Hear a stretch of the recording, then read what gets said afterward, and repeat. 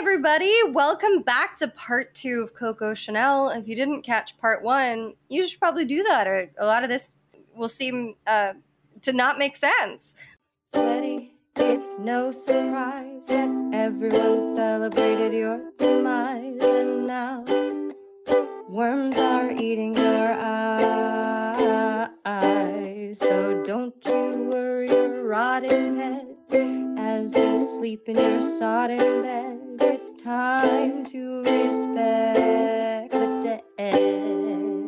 I'm Hoots. I'm Caelan. And I'm Mandy. And where we left off, Coco had just split up with her lover of 10 years, Bendor, Duke of Westminster. I keep wanting to say Windsor. By throwing an emerald in the ocean. Yeah. Like a petty rose from Titanic. Yes, Okay. I love it. It kind of bothers me because, like, take it, sell it, use the money for something useful. Like throwing, like I do stand throwing it in the ocean, but like maybe get a fake made and throw that in the ocean in front of him. Right, you do like a little hand swap and be like, yeah, some sleight of hand. yeah. So sometime after her affair with Bendor, Coco took up with the French illustrator Paul Éribe, who was also a strident anti-Semite, prone to raging fits about the Jews.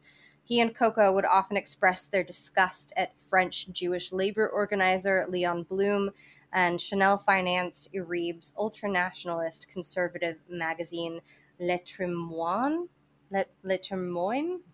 I'm going to show you a link to some of his illustrations in the magazine. Oh, I bet these are gonna... Yeah, these are not going to be good. This is gonna look like art inside of a Harry Potter novel, isn't it?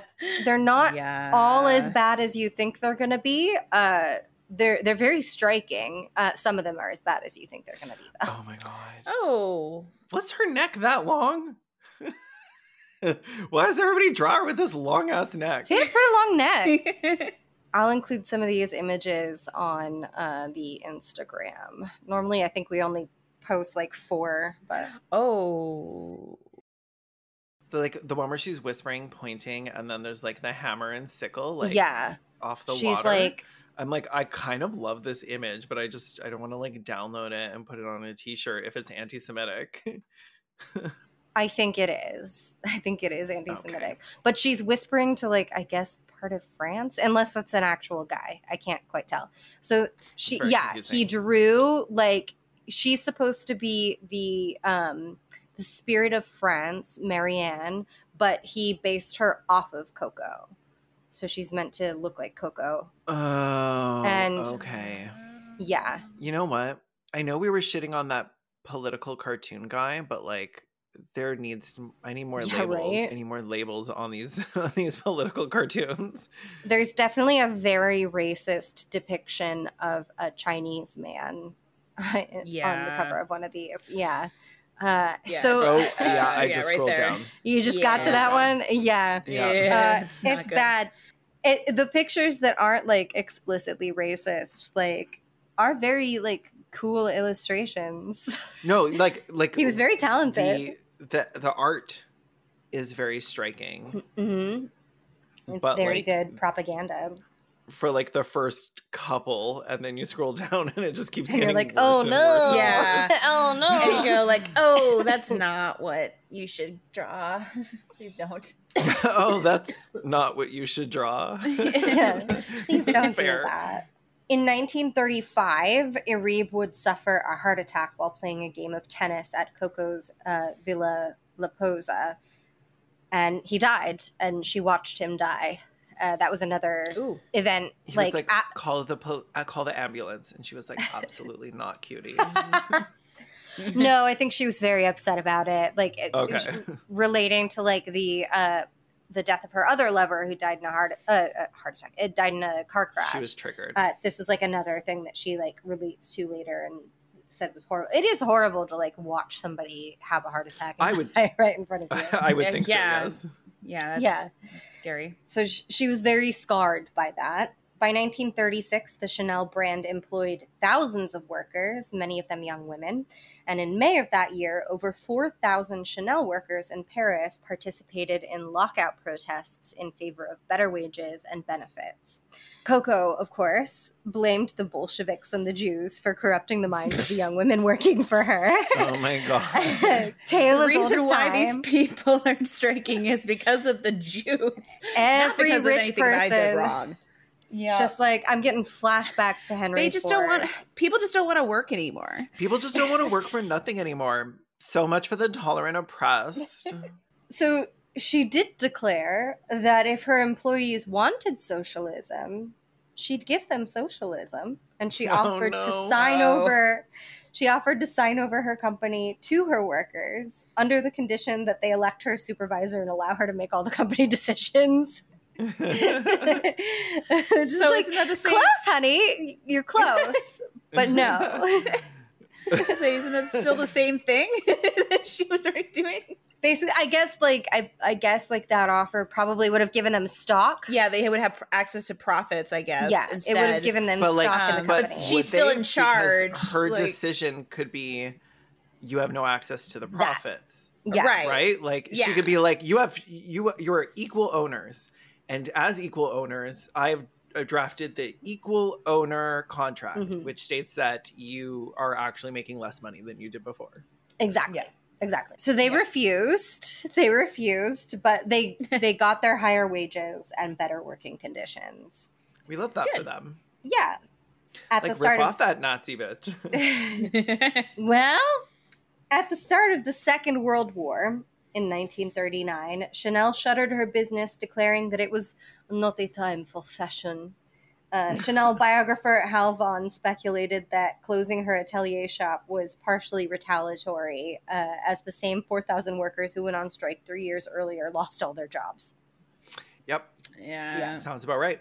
As they got further into the war, like, more fashion houses did close, but at first, like, it was a big shock that she just war was declared and she was like, well, we're closing shop. We're not, fashion is over. Fashion is dead. It was definitely just her being a petty asshole. I'm done, so fashion is dead. As we might remember from history class, by June of 1940, the Germans marched into France and installed the Vichy puppet government headed by Marshal Philippe Pétain. Days before the Nazis made it to Paris, Pierre Wertheimer, the businessman who, with his brother, owned 75% of Chanel No. 5, fled to New York because the Wertheimers were Jewish. Before fleeing to the States, Pierre Wertheimer transferred Parfums Chanel and another perfume business he owned to an Aryan French businessman named Félix Amiot in order to prevent the business from being confiscated by the Nazis under the Aryanization laws. Coco, meanwhile, petitioned high-ranking Nazis and members of the Vichy government to return her business to her under Aryanization laws. She was like, these Jews screwed me. She's like, I'm with you, bestie. Yeah. So I would like to own that 75% of the company again. Amiot, who's like, I don't know a lot about him, but he sounds like a complicated character because he also was like collaborating somewhat, but he was also like helping Jewish people. Sounds like a complicated guy. He produced forged documents of the sale to him. And Hitler ruled in his favor. Amiot was a collaborator who manufactured aircraft for the Third Reich, so a lot of historians think it basically came down to perfumes or planes, and planes won out. Yeah. Chanel maintained her apartments in 31 Rue Cambon, but during the German occupation, she took up residence at the Hotel Ritz, which also happened to be the preferred place of residence for higher-ranking German officials during the French occupation. Shortly after the beginning of the German occupation of France, Coco met a handsome German officer named Colonel Hans Gunther von Dinklage. He's back, guys! It's von back. Dinklage! Welcome back, Dinklogger. Dinky man! We had him on ice, and now we're ready to bring him out. We actually, like, I can't wait till we have like a real live show, like on stage, And like halfway through the Yeah. stage, we're like, and guess what? The body's here with us today. And we like drag out like the exhumed corpse of Jesus fucking Christ or something. Jesus fucking Christ. Looks surprisingly well. Can you imagine us like kicking over a coffin, like just like it rolls down the stairs and now it just pops up a body? Right. So instead of We pull out a couple of chicken bones. So instead of having like some sexy like Undertaker orderly vibe, where like three gorgeous men like bring out the metal like wheelie cart Gurney? that they keep corpses on. like some Instead, Chippendales. we've had a coffin on stage in front of us the entire time that everyone thought was just a prop, but then halfway through we all kick it and it falls over in a literal fucking An actual corpse comes out. The sticky fucking corpse. Just imagine iconic. goo is just like Rolling coming out of the eye as it like the puddle gets closer and closer to the first row. If this Okay, is what do you I know get how- canceled for. Do you know how fucking metal that would be? It'd be Like- so metal. like, It'd be I'm amazing. sorry. Like, we're gonna have to figure out how to make a fake corpse that we can kick out of a coffin. Yeah, Or that'd how to be get a pretty real dope. corpse and not get in trouble. Not somebody donating their body to our podcast. That's the highest tier. That will make we'll make a new tier. That's like if Yeah, No, if you give us tier. $1,000 a Show month. your corpse. It is a to a bunch of $0 people. tier, but we do get your body. It's like Scientology's 1,000,000-year pledge. Oh no. Right. Like I'm just imagining someone going to our Patreon page and you're like, huh, it's weird. There's a $50 tier. And then there's a you donate your body to us when you're dead tier. I don't think Patreon like- lets you do that. I didn't know It's that was the a power thing. of attorney tier. Executives of Patreon. We have demands. Back in 1933, von Oh, right. Dinklage had been called to the German embassy in Paris and was ordered by Hitler to work as a propagandist and spy for the Gestapo. Von Dinklage, sometimes known as Spatz or Sparrow, was an excellent choice for a spy.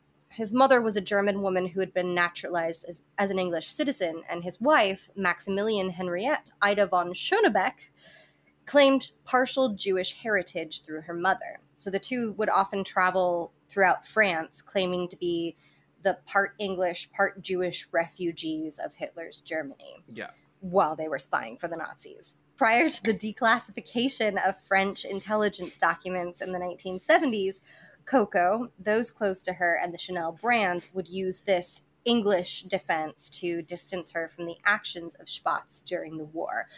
Coco and Spatz exclusively spoke English when together, which lent Coco kind of an air of deniability later on, because she would be like, well, he's not German, he's English. We say, with German parents. I like how you slipped into German there.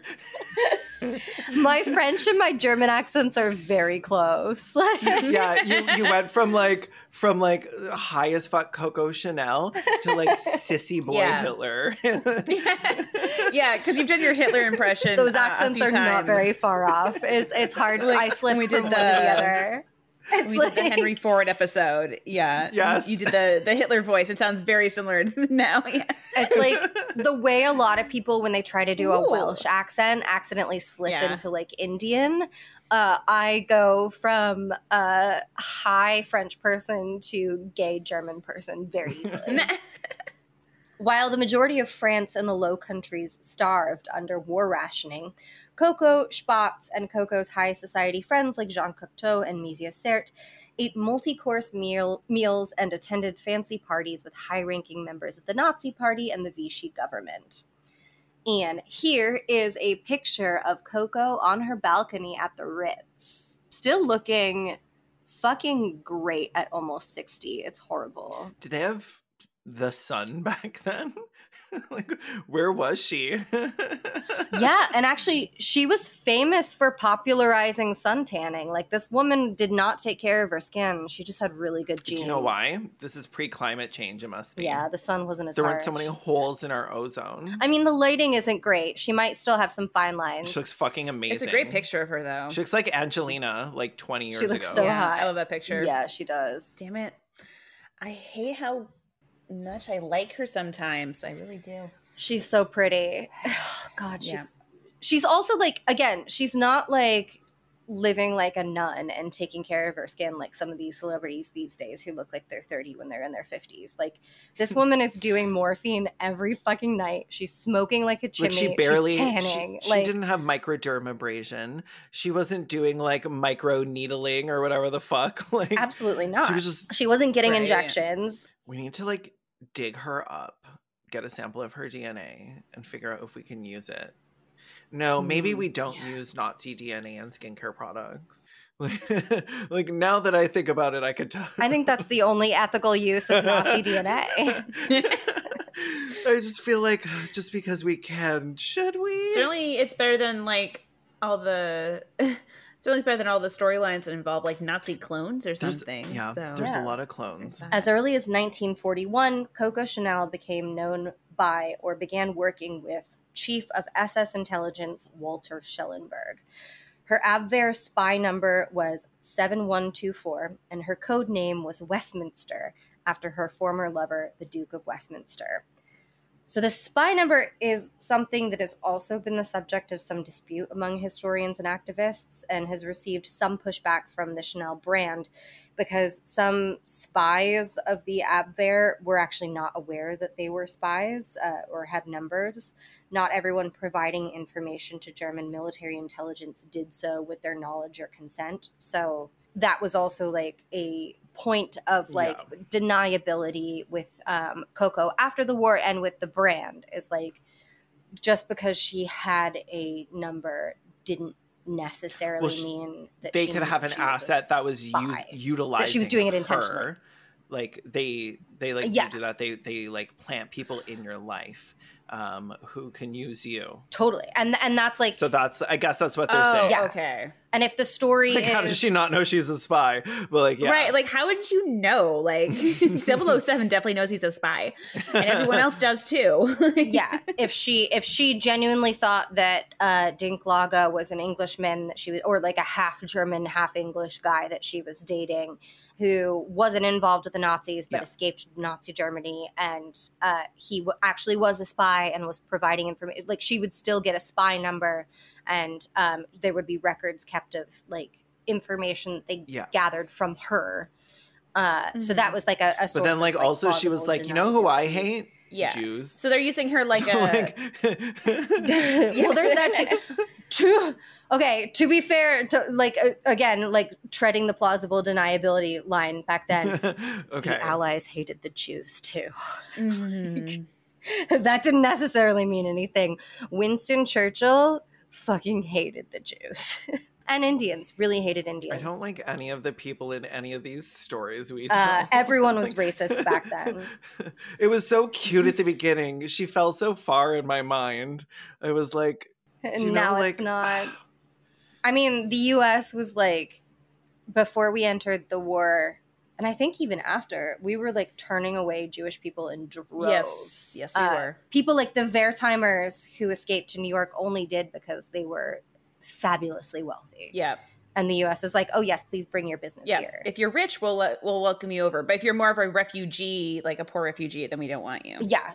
Which the Pierre Wertheimer, when he went to New York, he immediately established Coco, Chanel No. 5 there in New York and started selling it. Like he immediately established a business. I'm sure that was like part of the conditions of his. Not all the like wives of the like immigration, military officers probably. in the U.S. being like, oh my god, we could have Coco Chanel. We could have Chanel No. 5 here.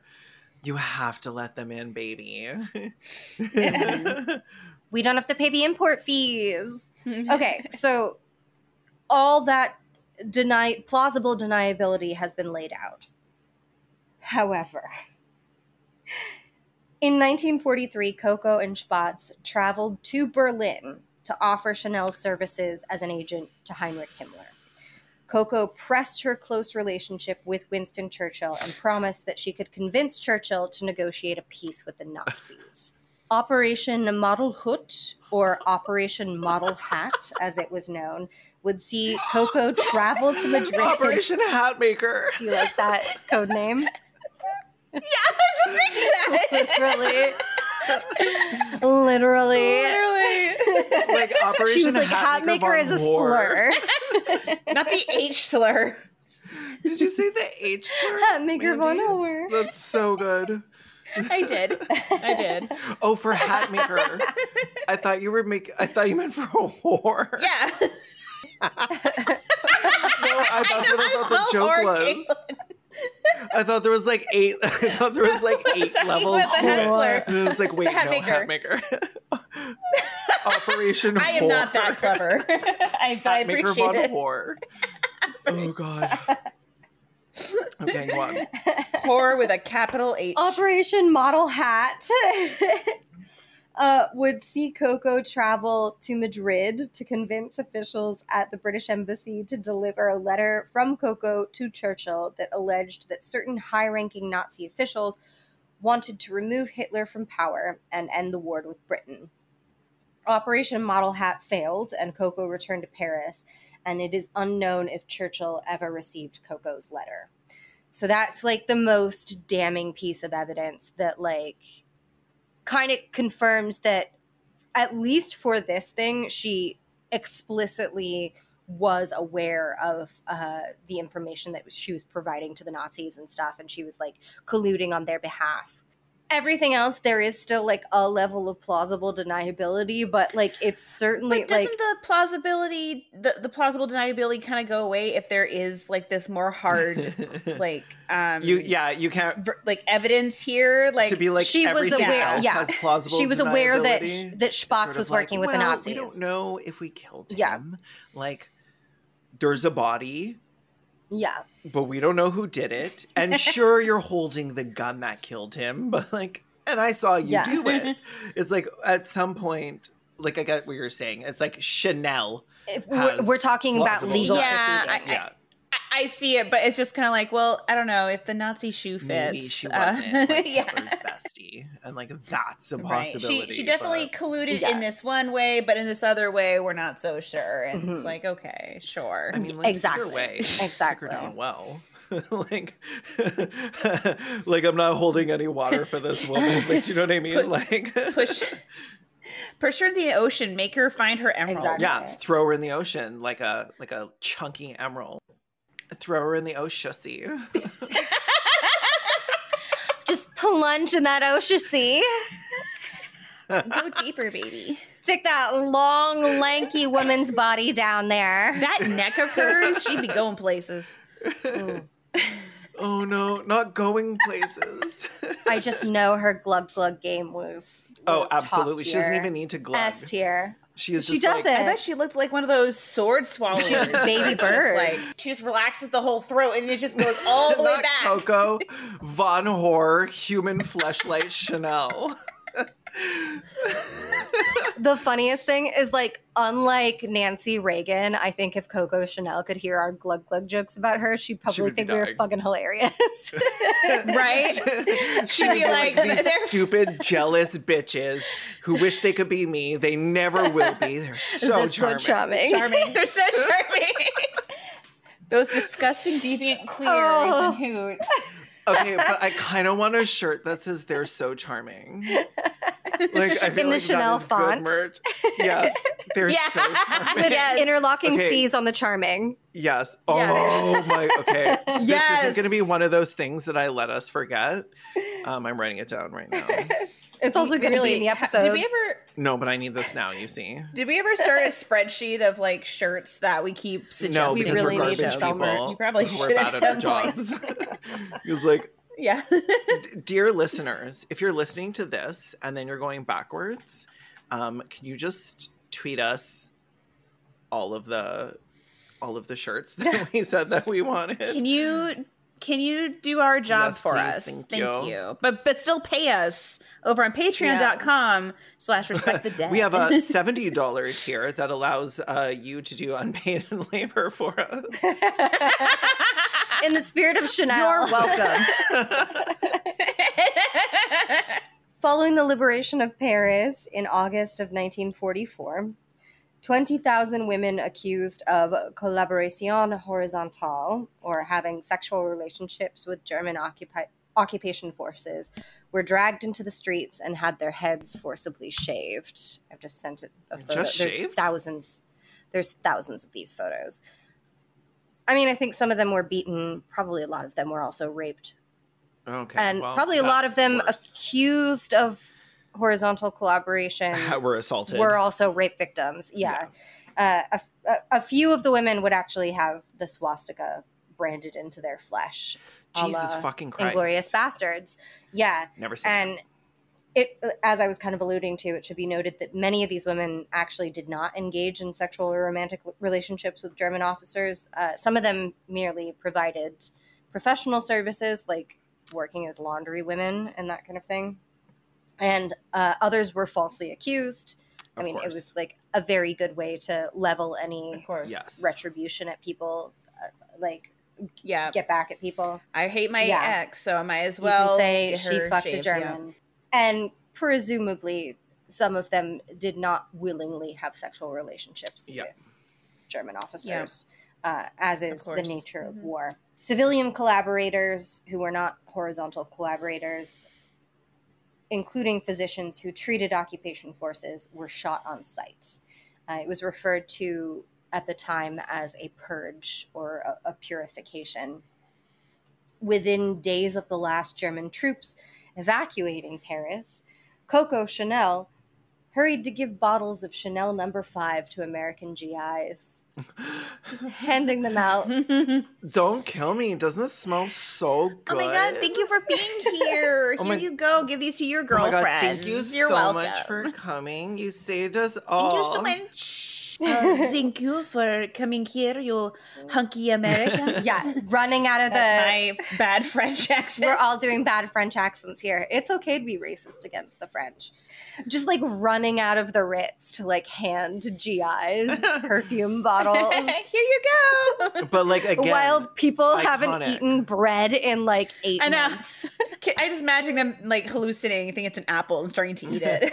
I just see her like stepping over the people on the street that are like like lying there, just like skipping over bodies to be like, oh hey, have you ever smelled my delicious perfume?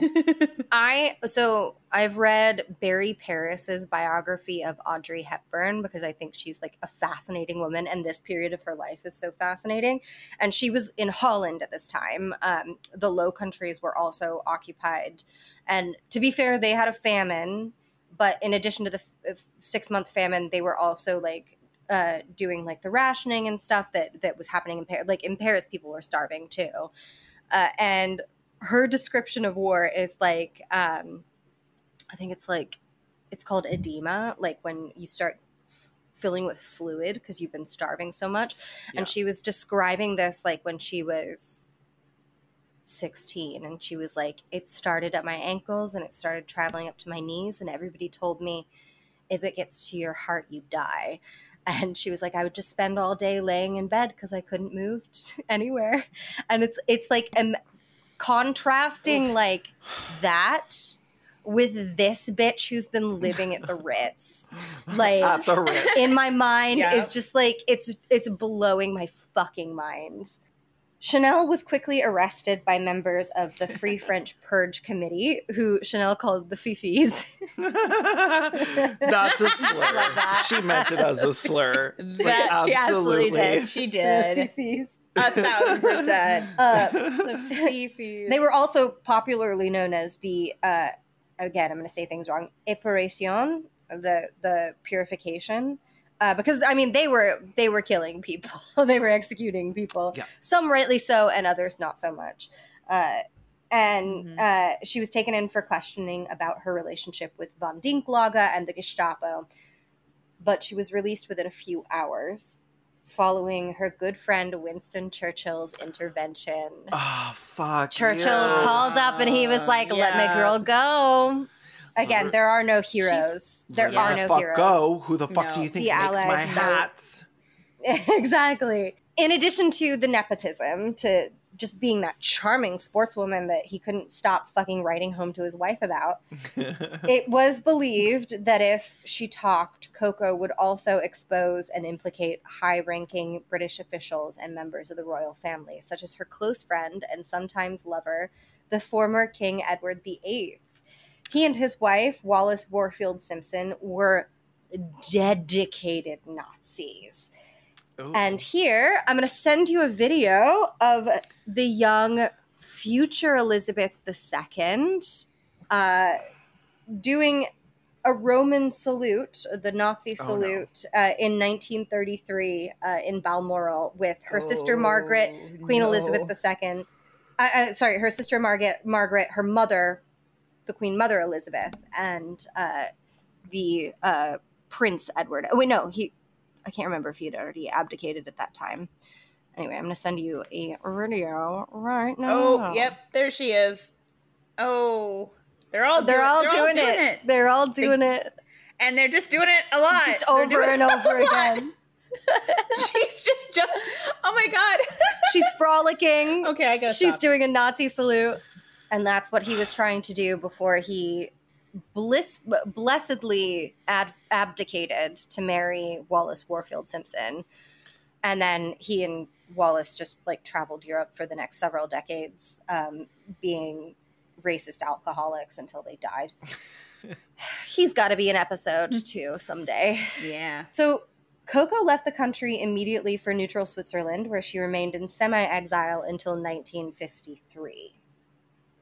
In 1947, the Wertheimers, ever magnanimous for some fucking reason, renegotiated their 1924 contract on Chanel No. 5 with Coco Chanel. In addition to paying her wartime back pay equivalent to around $12 million in 2022 money, they gave her 2% of all Coco Chanel No. 5 sales worldwide, grossing her around $34 million a year in 2022 money. Jesus. Even fucking weirder, because like the Wertheimers knew that she tried to fuck them over during the war. Yeah. But still came back and did that. And even fucking weirder, as part of this renegotiation, Pierre Wertheimer agreed at Coco's suggestion to pay all of Coco's living expenses from the trivial to the large for the rest of her life. What the fuck? So he was paying for her lifestyle and then giving her money on top of that. What the fuck? For the rest of her life. And he was like, okay. Okay. I just like, she had to be really charming. Charming as a gay. Like, there had to be something Must about have her. been, yeah. There's something about her. Like, she could just like talk men into doing everything for her. And she did her entire fucking life. And she became one of the richest women alive by doing it. Like, Jesus. Like, yeah, if she hadn't had support from other people, she would have been a street rat. Like my friend Aladdin. Like, yep. There's no, like, she didn't have, and there was no like nepotism in her family. Everybody was like poor as fuck. No. This is, her entire life. In a sense, she was a self-made woman. But like the work that she did was fucking her way to the top.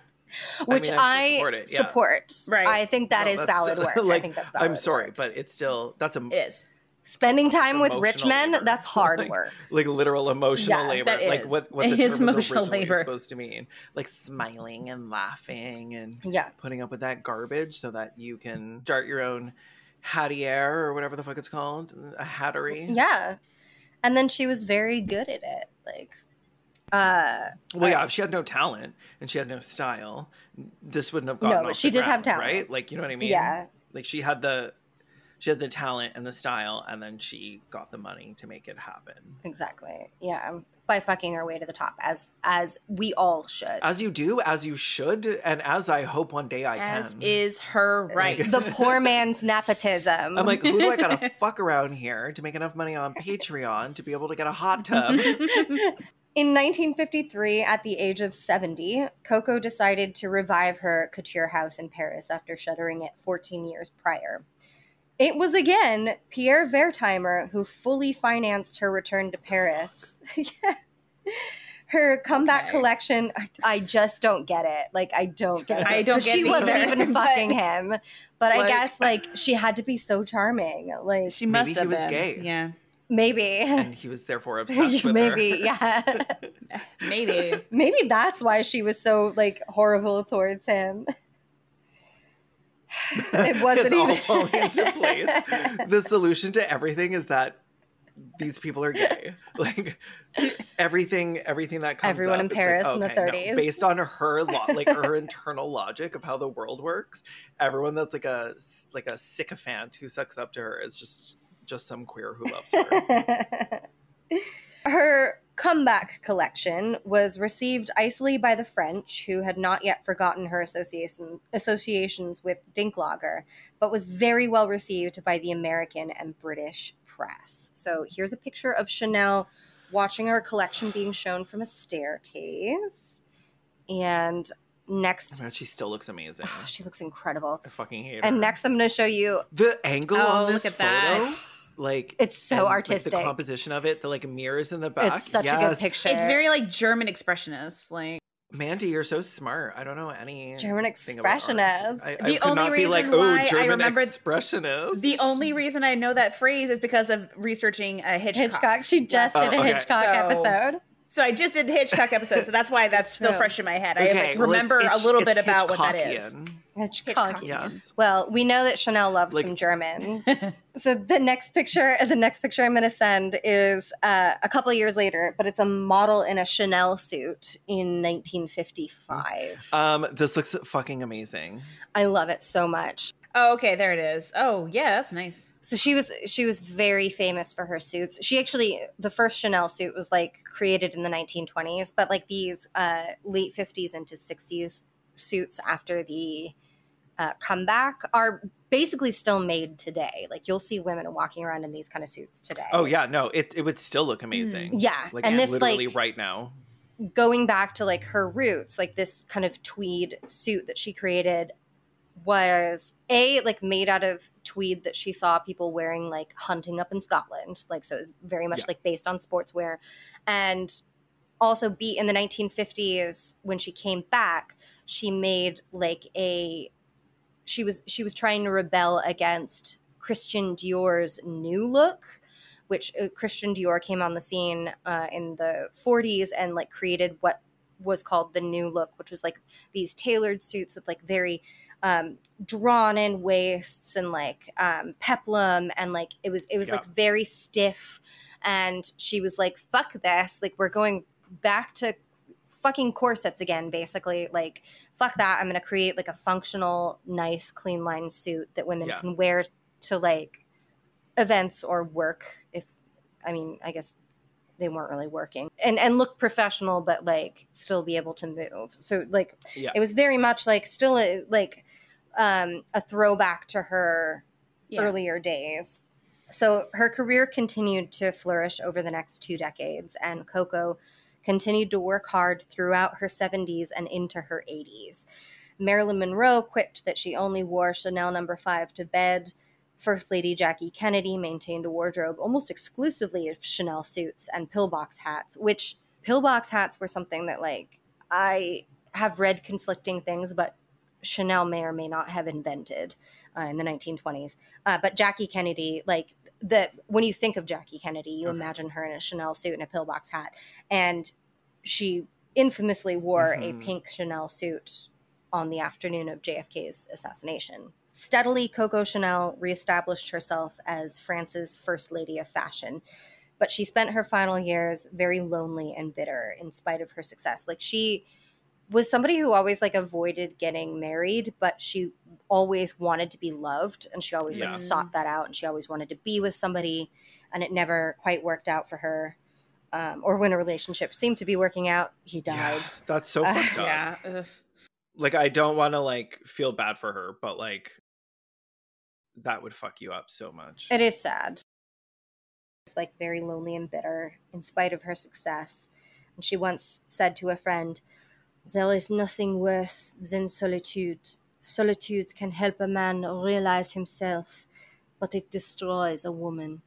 I mean, that seems really specific, but yeah. It sounds like Chanel was going through some stuff. Yeah. Yeah, she was.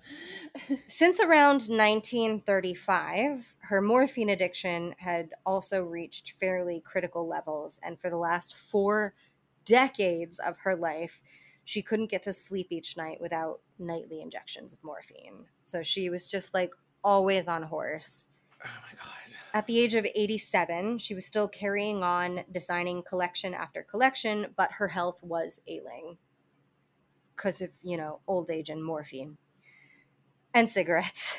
She did not take care of her body, and drinking. Like, I can't believe this bitch made it this long and also looked this young. Yeah, I was about to say that. Like 87. I'm like, how is this bitch not dying in her sleep? Just like the best genes. It's like, oh, I just have a little morphine before bed so I can sleep. And I'm like, are you getting so fucked up? And then just being like, good night. Meanwhile, I'm like worrying about the damage that I'm doing to my body if I take like a melatonin with a Benadryl. On the afternoon of January 9th, 1971, Coco Chanel went for a long drive, after which she started feeling ill. She retired to bed early that evening and passed away on Sunday, January 10th, 1971. Her last words to her maid, Celine, were, "You see, this is how you die." She had to go out being iconic. Oh, Damn it! She just had to be so good. Oh. It's such a good line. She did. Damn it. Such a That's a line to go out on. She knew she was going, and that fucking stubborn bitch was like, I have to die tonight because I've just said this fucking banger. Oh, I would roll myself down the stairs if I had to. Right? She died by pure will. She was just like, well, obviously I have to die now. I will slit my fucking... If I wake up in the morning, I am slitting my fucking wrists. Actually, no, she had morphine. Just overdose on morphine. Just like turning over face down in a pillow and just being like, that's it. Okay, This Is How I Die, or This Is How You Die is also a really good t-shirt. You see, this is how you die. But I'm like, we can't have too many shirts with slogans from Nazis on them. It's so good. just the one. She had so many good bangers. Oh, fuck off. Fuck. After her funeral in Paris, she was laid to rest in Bois de Vaux Cemetery, Lausanne, Switzerland. And just at the end here, I want to kind of quote from an article by John MacDonald in the Sydney Morning Herald that kind of, I don't know, it just spoke to me. Chanel's extraordinary career was built on paradoxes. She used artifice to probe fundamental truths about human nature. She conquered the wealthy with a willfully impoverished style and sold timeless elegance to the middle classes. Her success was an act of class revenge, her self-confidence a weapon that floored her competitors and her admirers. End quote. Gabrielle Coco Bonheur Chazanel once said of herself, "I am not a heroine, but I have chosen the person I want to be and am. Too bad if I am disliked and unpleasant." And Nazi. Finn. Damn. It's like if you don't like me, that's fine. If you don't like me at my Nazi, you don't deserve me at my best. Literally that quote that's always like misattributed to Marilyn Monroe, like Coco Chanel kind of said it. Yeah. And also it's like kind of true. Like, not if you don't like me at my worst, you don't deserve me at my best, but she's like, too bad if I'm disliked and unpleasant. She didn't give a fuck. And it's interesting. Yeah. Like, I think this is the person I've liked the most out of everyone we've talked about. And one of the most reprehensible. Yeah. Yeah, she's like the worst, but like the most. If it weren't for the whole Nazi bit, she would. I mean, obviously the homophobia, whether or not that was real homophobia or her like joking with her friends or whatever the fuck it was. I'm the anti-Semitism, obviously not okay. But like, there is a part of me that still really likes her, and I hate it. I don't like how much. I don't want to like any of these people. I respect a little homophobia. The homophobia reminds me of that homophobic alien worm from the last Star Wars movie that like every gay person started standing. Do you remember that? The what? I have no idea what you're talking about, but I love whatever you're saying. There was like... I literally have no idea. Oh God, this is a thing on the internet. Like, so Disney like made a big deal about like the last Star Wars. They were like, we have a lesbian kiss in this Star Wars, and it's a big deal. And it like ended up being like, if you blink and you miss it, like the cut It's like was, two background characters that I don't think one of Yeah. them has a name. They just literally kiss in the background, and it's not Yeah. a big deal. so if you And go it's back something and that watch they can easily, you know, edit out for Yeah. the Chinese for China, audiences. yeah. Oh yes. Yeah. And I if you heard go of back this. and watch that, like they immediately cut to like a big alien worm puppet that is like the look on its face, like it looks like it's fucking disgusted by these queers, and that to me is Coco Chanel. Like I don't remember that. put a couple of fucking pearls on that alien I worm, think and it's I Coco think motherfucking I Chanel. have the image. Hold on. I'm gonna Oh, test I the do link not before I remember send the- it. the worm at Homophobic all. worm. Is it this? Is it this? I need to bitch? look. Yes. I do not remember this. Look at worm her. all. Look at her. She's Oh like, my I God. literally don't I remember cannot this at stand these all. quiz. I do not remember this at all. And gay Twitter was like, But they yes, are homophobic charming. worm. As we would be about Chanel. Yeah, there's a certain brand of homophobia that's not like, I don't want you to not have rights. I don't actually find you, like, I don't actually have any problems with you. I just find you a little annoying, but like also I love it. I'm reading Like, you for yeah, MILF. there's like a Literally, there's a bit of like drag queen homophobia. Yeah. it's when the like homophobia comes from a place of like, it's like it feels horizontal. This is not something a man could ever pull off. This is not the type of homophobia a man could ever pull off. No. This is like the like cis gay versus like cis woman homophobia that is just a little bit of an iconic mood sometimes. I'm gonna get canceled for that. Honestly, like Coco Chanel would have been such a good judge on Drag Race. Like if she lived long enough, she would have been so mean and it would have been so funny. Oh, this is okay. Well, no, because she's a Nazi, but I'm like, this is, can we steal all the good parts of her life and use it to write a screenplay about someone completely Use her as different somebody else. who wasn't a fucking Nazi? It's such a disappointment. And their name will be what a Momo failure. Michelle instead, or something. Momo Michelle. Not Momo Michelle. Oh God. Either that or we just write a screenplay about Coco Chanel and we show her burning in hell at the end. It's like a screenplay, like narrated by her in hell. Like it starts off with her in hell, explaining like She's okay, and this is where I went wrong. You might be wondering how I got here. Exactly. It like freeze frames and does that right as like someone's shoving something up her ass. Some demons like spraying Chanel No. 5 in her eyes. And she's like mid grimace. That is an iconic moment. Using Chanel No. 5 as like pepper spray. I'm doing that at the next protest I go to. There you go. It's very soup for my family. It's like, what were you planning on using this for? It's like, smelling fucking amazing. For my family.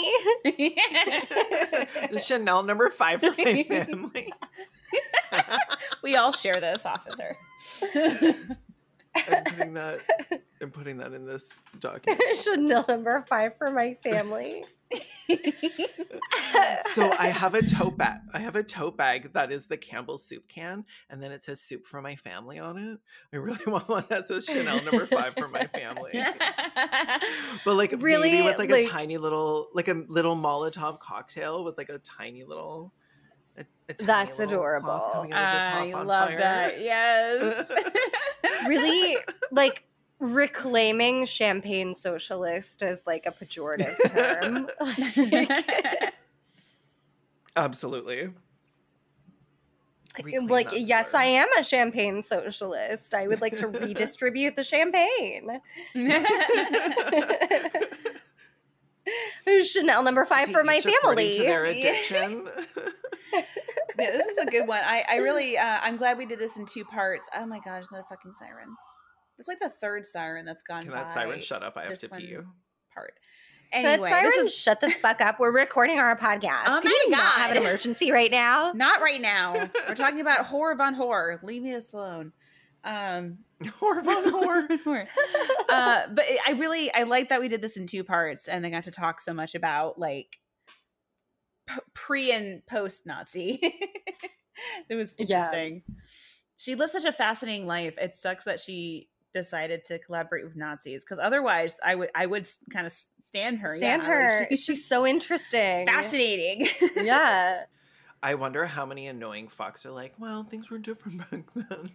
Like, so many. And likewise, there's also a bunch sure. of annoying fucks who are like ready to cancel us for saying that her homophobia was kind of funny. Oh yeah, but I mean, it was.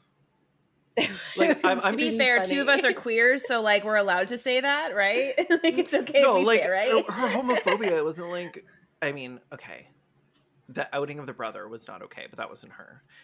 She didn't do that. But she like, didn't do that. When I say it's funny, I mean, she paid a gay man's rent. I think it's fucking hilarious, and I find it funny because that's how I feel about a lot of gays that I meet. I'm like, get away from me. You're hilarious.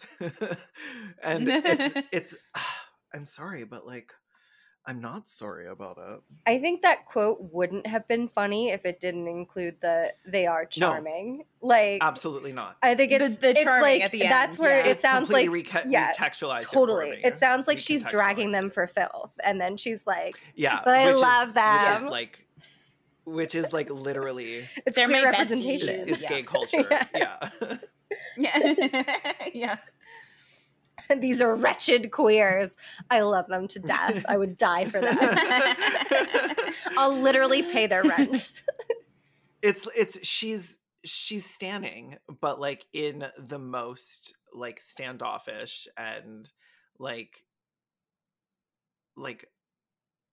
I don't like using this word, so I won't, but I want to say like hoity. The see you next Tuesday. She's standing them in the most like, as a woman, I'm allowing you to say that word. What's a little bit of casual misogyny amongst friends? I think it's funny. Like, here's your one-time pass to say this word. Here you go. You're getting it from 2 women. It's okay. Still won't say it. But like, it's such a like and I mean that word in like the drag queen version of it. Right. Yeah. No, I know what you mean. Like, she really was like, oh, okay, I absolutely hate my besties. And I'm sorry, but I will never apologize for that level of like horrible allyship. I'll say it because I'm allowed to. She was serving cunt her whole life. She was. It was great. But now she's dead. And that's okay too. That's probably for the best. Yeah. It probably is for the best. I wish she overdosed on morphine in the 20s and never lived to become a Nazi. Yeah. Yeah. Then we could really respect her. And I guess yeah. And I get I guess part of her failure makes it easier to joke about this and to not hate her as much as like we could. Like, if she had been successful and like got people killed, then we'd be having a different conversation. But she was like just some like fucking loser anti-Semite who was like, oh, I'm gonna help you out, Hitler, and then sucked at it. She's like, so do you need hats made by an incredibly high person?